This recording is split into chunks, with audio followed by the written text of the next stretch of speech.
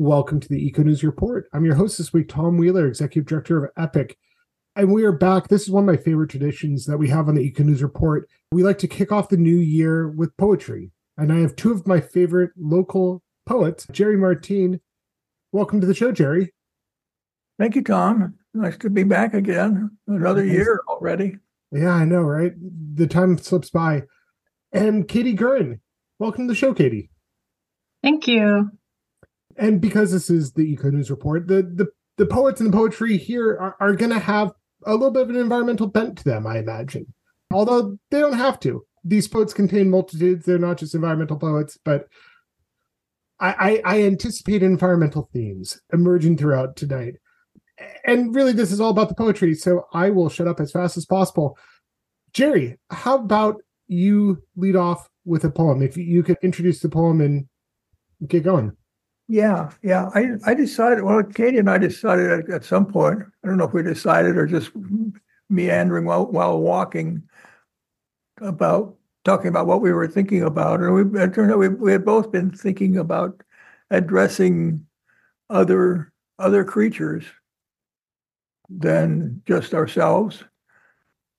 I saw Katie's poems today. We mean really different things by that. That's very cool. Some very other creatures. I'm going to start with a poem to a familiar other creature, a northern spotted owl, from a campground in Oregon, where I had stopped after a nature writing conference. And there had been an owl expert at the conference and talked to us about how to call spotted owls and gave us the different hoots that spotted owls talk. But I think a lot of environmental majors know that because they get jobs hooting at owls in the forest. Or now maybe they get jobs shooting barred owls in the forest instead. If I have my perverse way, Jerry, that's what would happen. Yeah, I'm sure you must be catching a lot of heat, you owl murderer. Okay, here, but the northern spotted owl I think is a good other creature to invoke. They've been around a long time, and anything we can do to keep them here is bound to be good for all of us. To a northern spotted owl, from the meadow, a dark shape, soundless, rises into the Douglas fir beside my tent. The branch bends under her weight. Last night, around the fire, naturalists and nature writers doing owl calls. I try the basic 5-hoot greeting. She turns her head just a fraction of how far it could turn, regards me, opens her wings, glides one tree over to an empty campsite. White dappled, woods dark, feathers upturned at the tips for silence. Her temperature, the owl man said, depends on where she is in the canopy. She wears the forest, warm and dry in the treetops, cool and wet down here where she hunts. She leaves her perch, swoops onto the meadow, strikes, rises with empty talons, returns to the forest edge. Besides mice and voles and canopy, she requires a new cavity in an old tree every year. Baby owls, like humans, leave a big mess. What she gets is industry talking higher rates of rotation, lower percentages of retention with buffer zones and off-season campgrounds. Exile in our own land. When winter comes colder and summer's broiling hot, we'll all wish we had a forest to wear. Thank you, Jerry. I mean, as a friend of the northern spotted owl, the silence of their strike that stands out to me. I remember my first time seeing a northern spotted owl. I was with a friend who was doing a research project and was out hooting, and we put out mice on a log and hooted. The owl came, knew what was happening, knew it was about to be fed, and the silence in which it moved from that branch to strike the mouse was just remarkable. And you said this before the poem, but anything that we can do in this world to help northern spotted owls feels like it must be the right thing to do to help ourselves too. And I feel like that's so true. That one experience, you have these experiences that just live with you and guide you for the rest of your lives. That was one of mine. So thank you. That was a very meaningful poem to me for you to start off with. Katie, would you like to go next? Yeah, absolutely. And Jerry, I love that poem. I love the image of wearing the forest. It's really beautiful. So I'm going to read a poem about Neptune. Some planets pull air to stillness, but not you. Your sky is swifter than sound. You, a sea of suppressed boiling, press to your rock. You, a world-sized storm, and an errant, frigid, geysering moon. So how do you come to write about Neptune? What in your life draws you to Neptune?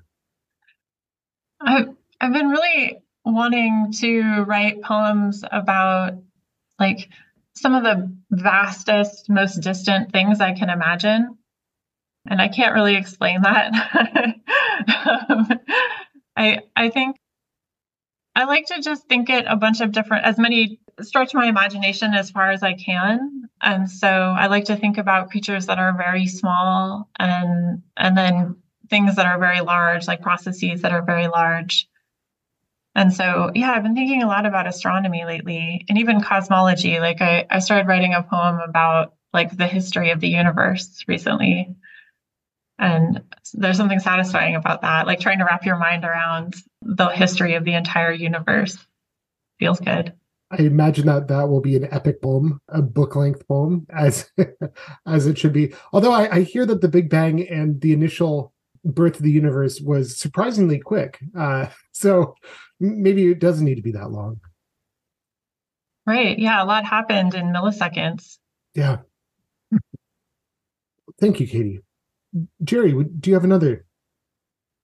Yeah, let me come back from Oregon and read something from Lower Elk River. It's actually a New Year's poem. Down on Elk River Spit, where I used to walk my dog. And this poem is from when she was still a young dog. It's kind of nostalgic, but New Year's anniversaries are kind of like that, recalling us to where and what we are. Well, this is just Auld Lang Syne, ain't it? Right? Yeah, right. This has a loon and a mallard in it, as well as a dog, and myself wondering where we are as usual. It's called In with the Old instead of, in with the new and out with the old. I've grown rather partial to the old myself. Old people, old planets, old species. Beach grass, broken shell, driftwood and sand. old man, young dog, walking into a new year. Storm waves have pushed in from the bay and over this narrow spit, erasing any sign we've been here. Our world's going under, I say to the dog. On the near bank, the river has undercut its edge again. Mallard in the current, loon on the tide, with less and less between them. All my new poems are about my old poems, as if rivers or lost friends could be brought back by repeating a thing I'd said, only this time it came out right. As if the earth we're walking on, brought here by storm and flood, was more than silt, not the legacy of deforestation, but a new and solid ground, something to build another world on. Old man, young dog, warbler on a willow branch. The idea of that jackrabbit in the tall grass. Lovely. Katie said something today on our email exchange about that sense of possibility. And I thought, yes, that jackrabbit in the tall grass. Anything is possible. Dogs are wonderful like that. They're always anticipating, the next good thing. And in addition to both being poets, you both have a connection to the Elk River. Katie, through work, works to do Elk River restoration. Jerry, you've been a long time Elk River defender. So it's other like fun little things that kind of bring us together. Small worlds. Katie, would you like to go next? Yeah, absolutely. And I think I've said this before to you, Jerry, but that line about the mallard on the current and the loon on the tide getting closer together is one of the more elegant descriptions of sea level rise Right. I've heard. Pretty soon the bay and the river will be all the same thing. Right. Yeah, I actually wanted to read a quote from Adrienne Rich because we were talking about this sense of possibility, and I was thinking I'd like to sort of express my wish for EcoNews listeners is that you feel some revolutionary possibility in the new year. So there's this quote that I love from Adrienne Rich that I have on my refrigerator.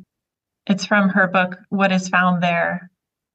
The revolutionary poet loves people, rivers, other creatures, stones, trees, inseparably from art, is not ashamed of any of these loves, and for them conjures a language that is public, animate, inviting, terrifying, and beloved. Any revolutionary art is an alchemy through which waste, greed, brutality, frozen indifference, blind sorrow, and anger are transmuted into some drenching recognition of the what if, the possible. And definitely feel like Jerry's poetry does that so well, like with being able to take very public and political language and have also this sense of another world being possible. Thanks, Katie. And maybe I've just decided to make a new direction for the EcoNews report. If you ever have a poem, if this is inspiring you to write poetry, if this is a new possibility for you, if you are so inspired, send it in to me, tom@wildcalifornia.org. Maybe we can start to end episodes on a poetic note. So if you send me in your poem, no guarantee that I'll read it on air, but if I like it, I will. So again, tom@wildcalifornia.org. Let's have 2024 be a very poetic year. The EcoNews report. Would you like to continue, Katie? Yeah. I'm going to read a poem. This one isn't an address, but it's possibly appropriate for a rainy day. So this is about a period of intense rainfall in the late Triassic period that lasted for 2 million years. And so hopefully that puts things in perspective for you. It's also about climate change. And I love thinking about climate change in the past because it just kind of helps me understand what's happening now. So even things that obviously the world right now is very different than it was in the late Triassic, but I think there are still some lessons, particularly just how fragile our climate is and our world is. So, Carnian pluvial episode. Underwater volcanoes pulled 2 million pluvial years from the Earth's mantle. Rain spent this time casting smooth pebbles across the continents. Once again, life was lost at the behest of carbon. The atmosphere exhaled a command or a spell or a song to end the lineages. Beginning, conifers pulsed and dinosaurs ground forest to food. It rained for 2 million years until the Earth sucked its carbon back. Eroding mountains, underwater formations, and trees held this gas. Well, the last time we had CO2 levels as high was 2.6 to 5 point something million years ago. So it might start to make sense for us to look into the deep past to imagine what our near future might look like. Climate change is coming, y'all. And some other thought that came to me was, what fun. We have poems about Neptune and the Triassic period. We also have poems about witnessing a northern spotted owl at a campsite and walking with one's dog on the new year. The diversity is so great. Jerry, do you have another for us? Here's another bird poem from Oregon. I think this was on the Breitenbush River. It's called Looking Upstream.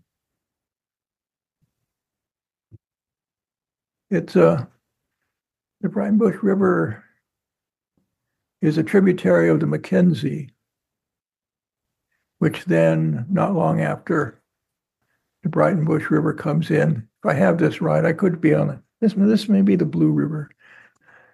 There's a dam, and then a series of dams, which are mostly for agriculture.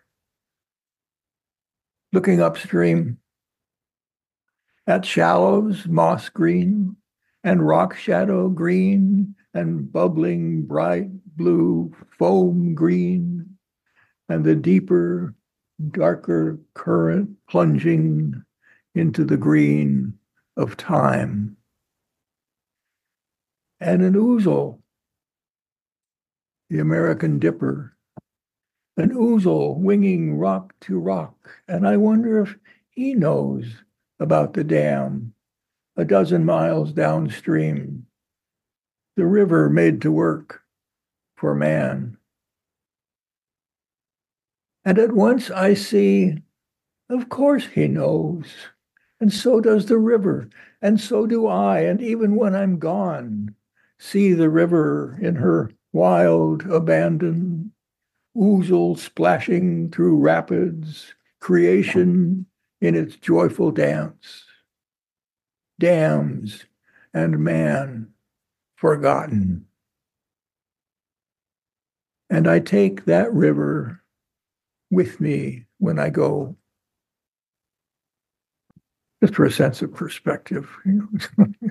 Well, how lovely. What a lovely poem, particularly in this moment. We have the first of the 4 Klamath dams that are to be taken out. It's gone. This summer, the other 3 will be removed. We are close to removing 2 dams on the Eel River. So free rivers will reign again once more on the North Coast. And it will just be a blip in world time that we just screwed things up so royally here. So, listeners, as I said before earlier in this show, if you have poetry that you want read on air in a future Eco News episode, email me at tom@wildcalifornia.org. Perhaps what we could do is, do you have a good poem about dam removal? Send it. Let's commemorate this wonderful time of dam removal with some poetry. There's your writing prompt, your first writing prompt of the year. Katie, would you grace us with another, please? Yeah, I'm going to read a poem about a caddisfly. I spend most of my working day thinking about rivers, so I thought it would be appropriate to read a river-related poem. One set of jaws to eat only what's been freely given, another set just to cut through your shelter of silk and rock. To travel to the new fluid, you make a second body, then a third, which you unfurl at the surface to take in their heady scents. Your year-long life, you were submerged all winter in the best water. Do you work with caddisflies? Is this a common species? Oh, yeah, well, I guess I do. So most of my work is fisheries restoration related, but of course, to restore fish, you need to restore the health of the whole ecosystem, and that includes the human people thriving as well. So yeah, so I think about the food that fish eat a lot, and one of those sources of food is caddisflies, and caddisflies are a really good indicator of water quality as well. So that line, "You were submerged all winter in the best water," is referring to that. I love the best water. I thought that was a very beautiful line. Uh, for a poem like this, is it something that occurs to you, the theme occurs to you, or some lines or imagery comes to you in the course of your working day? Or is it something where you sit down and you say, well, I'm going to now write a poem about this subject, and I'm going to do the research about the jaws? And how is the process of writing a poem like that? So both of those things. I mean, this one was, I think I went backpacking on the Smith River, and yeah, I just remember seeing lots of caddisflies and just being fascinated with them and wanting to know more about them. So writing a poem for me is a way of like really thinking deeply about what the life of another creature is like. But yeah, I also write poems just responding to my working day or other things that occur to me. So lots of different ways of writing. Yeah. I think we have time for one more each. And I will go Jerry, and then Katie, you can close our evening. All right. I thought I would bring in a species far from us, but who actually lives very close to us. When I wrote this when we were about to sell our house in Manila and move to Elk River. It's been many years ago. I was feeling very sentimental about that old house and the things the things that you live with that are perfectly fine until you go to sell it. And so then you have to call a house inspector in and have it certified. And he says, "Oh, you by the front door. Yeah, you better do something about these little holes in the floor." And those were actually history. They were long, long ago abandoned by the powder post beetles that had lived there briefly when the door leaked and there was plentiful water. And when as soon as I fixed the leak, the powder post beetle split for someplace more favorable. He's a model revolutionary, burrows from within, works quietly, troubles no one. The home inspector describes him small, helpless, easily crushed between the fingers. But we don't find him, only his handiwork. The inspector brings out a handful of subfloor, fragments of papery wood, and powder, of course, and a note saying, "So long and thanks." I tear out the threshold, sister new joints under the old fir flooring, the tiny holes I've lived with for nearly 20 years. The holes will be sprayed, the new owners untroubled by threats of subversion. I've heard they only come out of their holes to make love. But like us, maybe they also wanted to live in a sunnier location. The note left no forwarding address. Delightful. Thanks, Jerry. All right, Katie, we have time for one more. All right, this one's short. It's addressed to a lichen. Are you a parasite puncturing to lap up leaked sugar? Are you a farmer, your fields within? Without the other, you have no tufts or strands. Eater of rock, you have no tassels until you cradle your eater of light. This has just been such a lovely way for me to spend an evening. Well, folks who are listening, I hope that you had a wonderful morning listening to this, or whenever you listen to it. And I hope you have a wonderful new year. Jerry, Katie, thank you so much for coming in and joining us and sharing your poetry. Oh, thank you, Tom. Yeah, thank you. And remember, send me your poems, tom@wildcalifornia.org. I'd love to read them on air.